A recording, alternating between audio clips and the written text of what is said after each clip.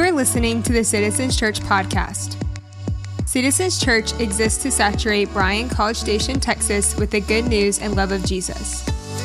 To learn more about Citizens Church, visit us online at citizensbcs.com. Today's message is from Pastor Ben Rush. So if everyone would grab your Bible, if you've got it handy or in the guide that we sent out, we're going to be in the book of Luke, chapter 6. Luke chapter 6. And just so you know, we are doing a very slow teaching through the book of Luke right now because we're reading in Luke as a church. And so if you're not a part of the Bible reading plan, I just want to encourage you to jump in on that. So we read chapters 3 through 7 last week, and then we're jumping in Luke chapter 8 tomorrow. And so that's where we're at. We're just doing a very fast teaching through the book of Luke. So tonight we'll be in Luke chapter 6, verse 37 through 42. Here's the reading. It says this: "Do not judge, and you will not be judged. Do not condemn, and you will not be condemned. Forgive, and you will be forgiven. Give, and it will be given to you. Good measure, pressed down, shaken together, and running over will be poured into your lap. For with the measure you use, it will be measured to you." He also told them this parable: "Can the blind lead the blind? Will they not both fall into a pit? The student is not above the teacher, but everyone who is fully trained will be like him. As you look at the speck of sawdust in your brother's into the Huh? I'm sorry. Passover. Sorry. I don't know who it is. Okay. They got it. Sorry about that. Verse 41, "Why do you look at the speck of sawdust in your brother's eye and pay no attention to the plank in your own eye? How can you say to your brother, 'Brother, let me take the speck out of your eye,' when you yourself fail to see the plank that is in your own eye? You hypocrite. First take the plank out of your eye, and then you will be able to see clearly and to remove the speck from your brother's eye." This is God's holy word. Okay, so can you guys think of a time in your life where there was more division and disagreement about so many issues other than the days that we're living in right now? I can't. And you might disagree with me, but don't judge me. Just hold on for a second. Think about it. There are so many conflicting opinions on every side of every issue imaginable right now, running right alongside the disagreements and the conflict in parallel with healthy progress and breakthrough and freedom is the subtle temptation to judge someone in a way that completely writes them off or cancels them. And man, Christians are the worst. I mean, if someone says or does something or said or did something that we deem too far, we happily jump into the seat of Christ, the judgment seat against them. And in many cases, we should. And in many cases, Jesus invites us to do that. But we should not memorialize or prop up anyone who participated in slavery of any kind. And we should not idealize bigotry or prejudice or misogyny of any kind. And on a day like today, when our president retweets a tweet supporting someone saying white power and then deleting it this morning, we shouldn't be happy about it. It should cause us to be angry, regardless of your political affiliation or who you're planning on voting for, or who you did vote for, regardless of who the president is. That shouldn't have been retweeted. And so there are healthy conversations that are happening in places that they were not happening before, which is progress. Mississippi voted this last week to remove the state flag that has the Confederate flag in it. People and businesses and nations should be held accountable for poor systems and poor beliefs and for inaction. And as a friend of mine said earlier today, this is the narrow path.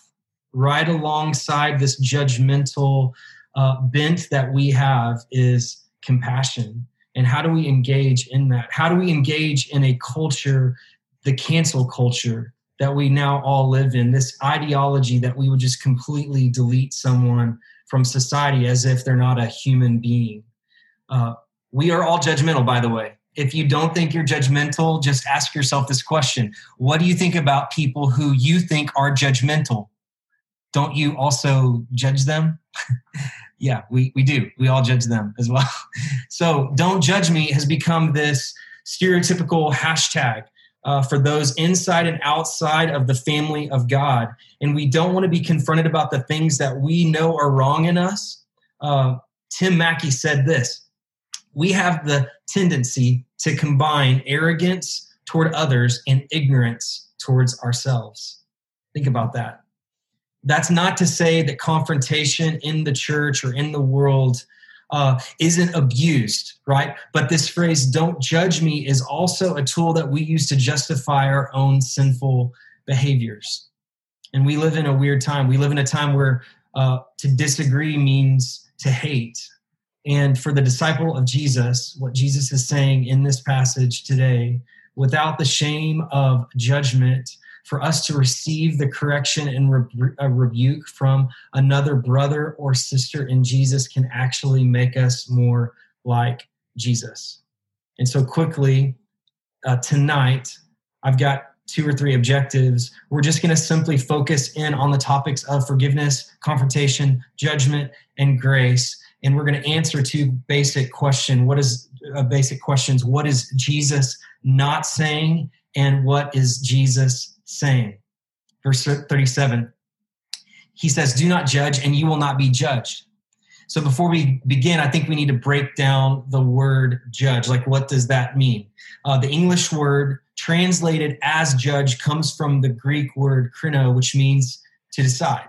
And there are a lot of translations. I mean, there are just a lot of them, but there are 3 basic definitions. The first one is to make a selection. It's like when you have 2 or more options, we evaluate, we decide what it's going to be. Is it going to be Harvest coffee today? Is it going to be Lupa's today? I mean, clearly it's going to be Harvest coffee. It's when we make a decision that's based on experience. The second definition refers to a panel of experts who make a decision, a group of people who are called upon to give their expert opinion, much like American Idol or Dancing with the Stars or Top Chef. Okay, so lastly, there's this definition that's like a professional judge or a legal judge. And this is someone that's given a complex or difficult legal matter to decide. And these people offer judgment, and we call these people judges. Okay, so what is Jesus not saying? There's a lot. Okay, Jesus is not saying that it's wrong for us to use our brains and refer to past experiences when we're making very important decisions. He's not saying that. He's also not saying that it's wrong to have a preference and that we should just like completely abandon all of our convictions and our critical thinking. He's not bashing the judges of American Idol or The Masked Singer or Iron Chef. He's not saying that it's wrong to have a judicial system of judges who weigh in on the interpretation of law. He's not saying that we should never make any judgments or that we should never have hard or difficult conversations or to confront people. He's not saying that people should not be held accountable for their actions. There are actually plenty of places in the New Testament that encourage the judging and the correction of apprentices of Jesus who have sinful behaviors. And the question is, what do we do with that? What do we do with the tension if we have a friend that is living in sin? There's a temptation to read this passage and to deduce that Jesus is saying that it's wrong for us to think or discern or correct or call a brother or sister out in love. And that's not what Jesus is saying. He's simply showing us how to hold others accountable without attacking them as human beings or making them feel rejected. And this is something deeper that I think that Jesus is calling us to as his disciples. Let's look at verse 38. Verse 38 says, "For with the measure that you use, it will be measured to you." So this is interesting. This is, I think Jesus is what he's trying to do is differentiate between different kinds of judging. He's saying that there's something that we do in a way that we think about others that's actually corrosive and destructive. There's different ways. The measure that you use, it will be measured back to you. In other words, we can do this in a way that's gracious or in a way that's harsh. I can make assumptions and assume motives that you don't have. I can fill in gaps and jump to conclusions based on my experience when I'm in conflict with someone else. And that's actually what Jesus is referring to. When we observe appearances, behaviors, we tend to dehumanize people. And instead of recognizing their complexity and their dignity as an image bearer, we strip all of that away and we define them by a choice or behavior that we disagree with. So I think this is really important, especially in the day and age that we're living in. When we assign people to a category, we say like, he is this kind of person or she is that kind of person. And maybe we even go further and we assume that God's on our side. And surely like Jesus is like behind us, like pointing the finger with us at the other person. And that's what Jesus is getting at. So how do we engage in judgment without being harsh, without being unloving? That's the place where Jesus is going. That's what he's telling us how to do. Verse 41, we're going to skip down. Verse 41, Jesus says this, "Why do you look at the speck of sawdust in your brother's eye and pay no attention to the plank in your own eye?" Jesus is a comedian. For those of you that did not know that, we're supposed to laugh when he says this whole bit, right? The plank eye thing. I mean, I don't know if any of you guys were around in the mid-90s and you listened to the band Plank Eye, one of my favorite bands. But maybe I'm aging myself right now. I don't really know. But Jesus is painting a picture of a literal beam or a telephone pole like sticking out of your eye. It's ridiculous and it's hilarious and we're supposed to laugh. And Jesus is not saying that there's no speck in the other person's eye. It's totally there. It's definitely there. They've got an issue. They've got a character flaw. They've done or said something stupid. But before you even think about addressing it, Jesus is saying you better do some work on you because you've got this like telephone pole sticking out of your head and you look foolish. And if you go like call somebody out about the speck of dust, they're going to call you a hypocrite and you're a hypocrite. Jesus is saying that our role as a son or a daughter of God is to facilitate healing rather than just sizing someone up and writing somebody off or slandering them. So if we're a disciple and we see someone else make a judgment, the first thing that Jesus wants us to do is to assume that our vision, what we're seeing, is impaired.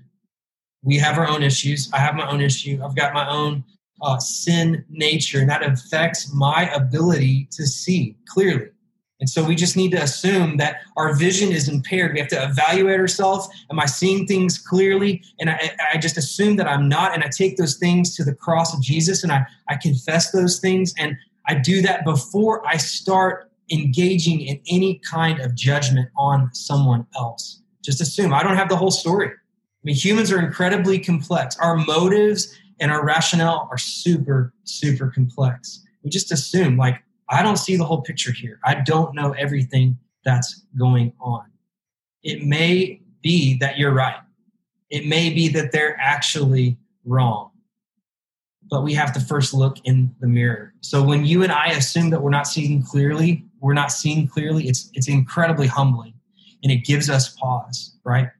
Let's say they do have a speck, and we should always assume that our sin and pride and self-worth issues, our own insecurity and all of that is way more offensive than anything else I'm noticing or observing in the other person, right? Jesus in his life and our life as his students, our life as his apprentices, and us following him, we're modeling our life after his teaching.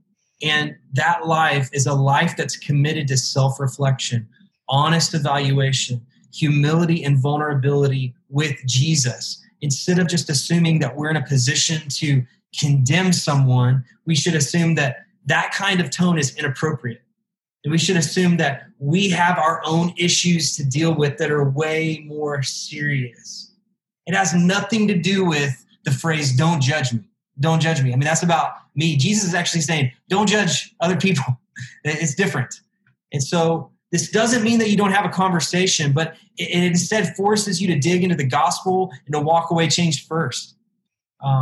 Like, God, how do I deal with this issue? I've got a telephone pole sticking out of my head. How do I get this thing out of my head? I go to him in humility. I confess my sin. I repent. I acknowledge that I am desperate. I'm in need of him. I have serious issues. I have this 2x4 that's clouding my view. I can't see clearly. And so before I go to him or her, I've got to listen to Jesus and read about his life. How did he respond to other people that had telephone poles sticking out of their head? Like, okay, well, I see how he did it. That's how I need to respond. Look at the one that lived for me, died for me, was raised for me, how he is present now in our lives. He's the only one that's really qualified to judge, and he never dehumanizes or writes anyone off. Jesus doesn't come to condemn us. That's in his own autobiography. I didn't come to condemn the world, to save the world. That's what he said. He loves me. He gave his life for me. When I go there first, this has the ability to completely change me. Okay, coming in for a landing. I want to give us 4 quick thoughts, 4 ways to avoid being judgmental. And some of this is going to be redundant, but the 4 things are: look in the mirror, forgive and keep forgiving, give grace generously, and confront in humility. Number 1, look in the mirror. So the thing is we've got to deal with our sin, our pain, our loneliness, our family history. We've got to take inventory of our own stuff, because we all have distorted lenses. We have limited perception. We all have our own biases. Remember a few weeks ago, I told you about a conversation I had with Thad Norval. Thad said, don't call your biases wisdom, right? Or don't call your distorted lens discernment. Don't call your limited perception insight. We've got to look in the mirror first. Number 2, forgive and keep forgiving. If someone hurts you, forgive them. It's like the hardest thing in the world to do. It's totally opposite from what you want to do. Most of us have a tendency to grow harsh and critical towards those who have hurt us. So I just want to say, be careful, just from personal experience, because people who don't and people who won't forgive are typically harsh and judgmental people. So Jesus is saying for us to be generous in our forgiveness. He's saying that if we don't forgive, that he won't forgive us, which is really scary. It's a really scary concept. So he's also like, in another way, Paul says later to take every thought captive, right? Make them obedient to Christ. And so when we're thinking about this person that's wronged us, that's really frustrated us or really hurt us, we take that person to Jesus and we say, is this thought that I have about this person, is it honoring? Is it helpful to the other person? Is it honoring to you, Jesus? And if he says no, then that's it. We just got to trash it and move on. But if he says no, that's actually true. That's good. I want you to press into that. Then we look in the mirror first, and then we take this thing to that person and say, hey, this is what you've done. You said this, you did this, and it affected me in this way. And we still release them in forgiveness. Like, to forgive someone is basically to say, they owe me nothing. Like, they don't owe me anything. I totally forgive them. And so Jesus is saying, you forgive them, you keep forgiving. And he says this actually a verse earlier. We're in verse 37 through 42. Verse 36, he says, be merciful as your heavenly Father is merciful. Be merciful. And so when we think about giving grace or forgiving others, we're thinking about being like God and being merciful. The English poet and philosopher John Ruskin said this is one of my favorite quotes. The first test of a truly great person is his or her humility. When they see something divine in every other human and are endlessly, foolishly, and incredibly merciful. Endlessly, foolishly, and incredibly merciful. That's generous grace. I mean, we move to the point of curiosity. There's a book called Up the Mood Elevator. It's a quick little fable for business people. If you want to read it, Up the Move Elevator. Go to the place of curious. There's a chapter on like hitting the button that takes you to the floor curious instead of just going to anger. You go to curious and you ask questions, believe the best, look for the good, see the person where they're at. Maybe you are like me and you're just kind of like a naturally skeptical person. We got to check ourselves. We got to take that back to the Lord. Go back to step number 1 and look in the mirror, right? We're not supposed to measure grace carefully, but we're supposed to be generous. Verse 38 has to be one of the most proof-texted verses in the Bible. Maybe it's in the top 10 at least. It says, give and it will be given to you. A good measure, pressed down, shaken together, and running over. It'll be poured into your lap. I hear that verse a lot when people are taking offerings. And I'm sure the concept applies, but that's not actually what Jesus is talking about. He's talking about forgiving people. He's talking about forgiving in that way, giving grace. Don't be judgmental and harsh, right? Be forgiving, be gracious, be merciful. The earlier section talks about loving one another, which we've talked a whole lot about. I mean, if we are harsh, that's what we will receive. That's the whole picture. Like if we're generous with grace, people are going to be generous back with us. If we're harsh with other people, they're going to be harsh with us. And not just other people, but also God, which is super scary. N.T. Wright said this: think of the best thing that you can do for the worst person and go do it. Think of what you'd really like someone to do for you and do it for them. Think of the people whom you are tempted to be nasty and lavish generosity on them instead. These instructions have a fresh, spring-like quality. They are all about new life and bursting out energetically like flowers growing through concrete and startling everyone with their color and vigor. The whole motivation of doing this is because that is exactly what God is like. Generous to all people, generous to a fault, providing good things for all to enjoy. He's astonishingly merciful. How can we, his children, be any less? Forgive and keep forgiving. Be radical in your grace towards other people. Give grace generously. Number 4, confront in humility. Confront in humility. After you've done all of these steps, and not until you do all of these steps, then confront in humility. Galatians chapter 6, verse 1 says, brothers, if anyone is caught in any transgression, you who are spiritual should restore him or her in a spirit of gentleness. Keep watch on yourself, lest you too be tempted. Perfect example. He's not saying not to engage in difficult conversations, calling a brother or sister out. Just do it with gentleness, a spirit of gentleness. Jesus' point is not that we don't judge. It's just a warning that the way that we judge people is the way that we'll be judged by God. And this is a humbling thought. It's an act of love, really, to challenge someone with a sin problem or a character flaw. It's an incredibly gift if it's done gently and humbly. I mean, I think about my own life. If someone loves me and I know that they're for me and they've earned the right through years of relationship or whatever, I trust them, they speak into my life and they want to challenge me and call me out, that's an incredible gift. It's actually one of the best gifts. And so we're not supposed to avoid this. It's just about the way that we approach our judgment. Are we doing it in a way that's like helpful to someone? I mean, I heard this quote recently. It said, if the criticism that you're about to give to someone gives you pain, then do it. If it gives you the slightest pleasure, keep your mouth shut. And man, that's hard to do. Think about that. The next time that you want to engage with someone in a way, we're wanting to build them up, not beat them down. They might have done something wrong, but there's a way to do it. And that's what Jesus is talking about in this passage. So how do we avoid being judgmental? We look in the mirror, we forgive, we keep forgiving, we give grace generously, and we confront in humility. So I'm about to pray, but I mean, just thinking about this, I don't know where you're at as you are thinking about this with me right now. I mean, all of these things are incredibly difficult. I mean, just in my own life, I've just completely blown it in this last week. And I blow it all the time. But I'll tell you, it keeps me going back to my knees and receiving the grace of God. It takes the grace of God. We cannot do this on our own. Only God can transform us. And so we have to depend on God. It takes dependence on God, deep dependence on God. Steph was talking about knowing the character of Jesus with the kids earlier. And it's time with him. It's listening. It's worship. It's opening his word. It's prayer. It's all the time. And just asking him to help you and give you grace to transform. God, transform me. It takes humility, guys. It takes humility. Humble people are not judgmental people.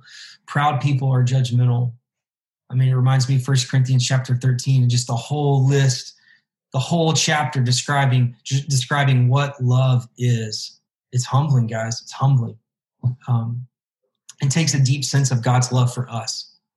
We talked about forgiving other people. I mean, if you err on the side of being a little critical or judgmental, I mean, not only do you have to forgive others, but a lot of times it's forgiving yourself, because you can be extremely, any Enneagram 1s out there, you just know you're really hard on yourself.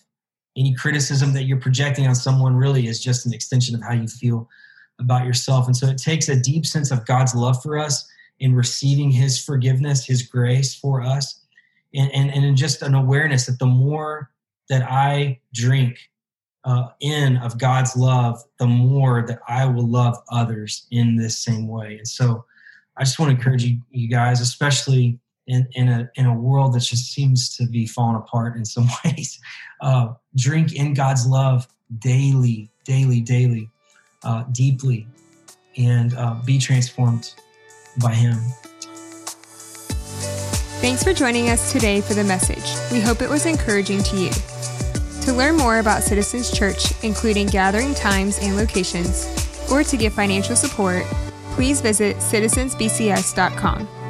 And again, thanks for listening to the Citizens Church podcast.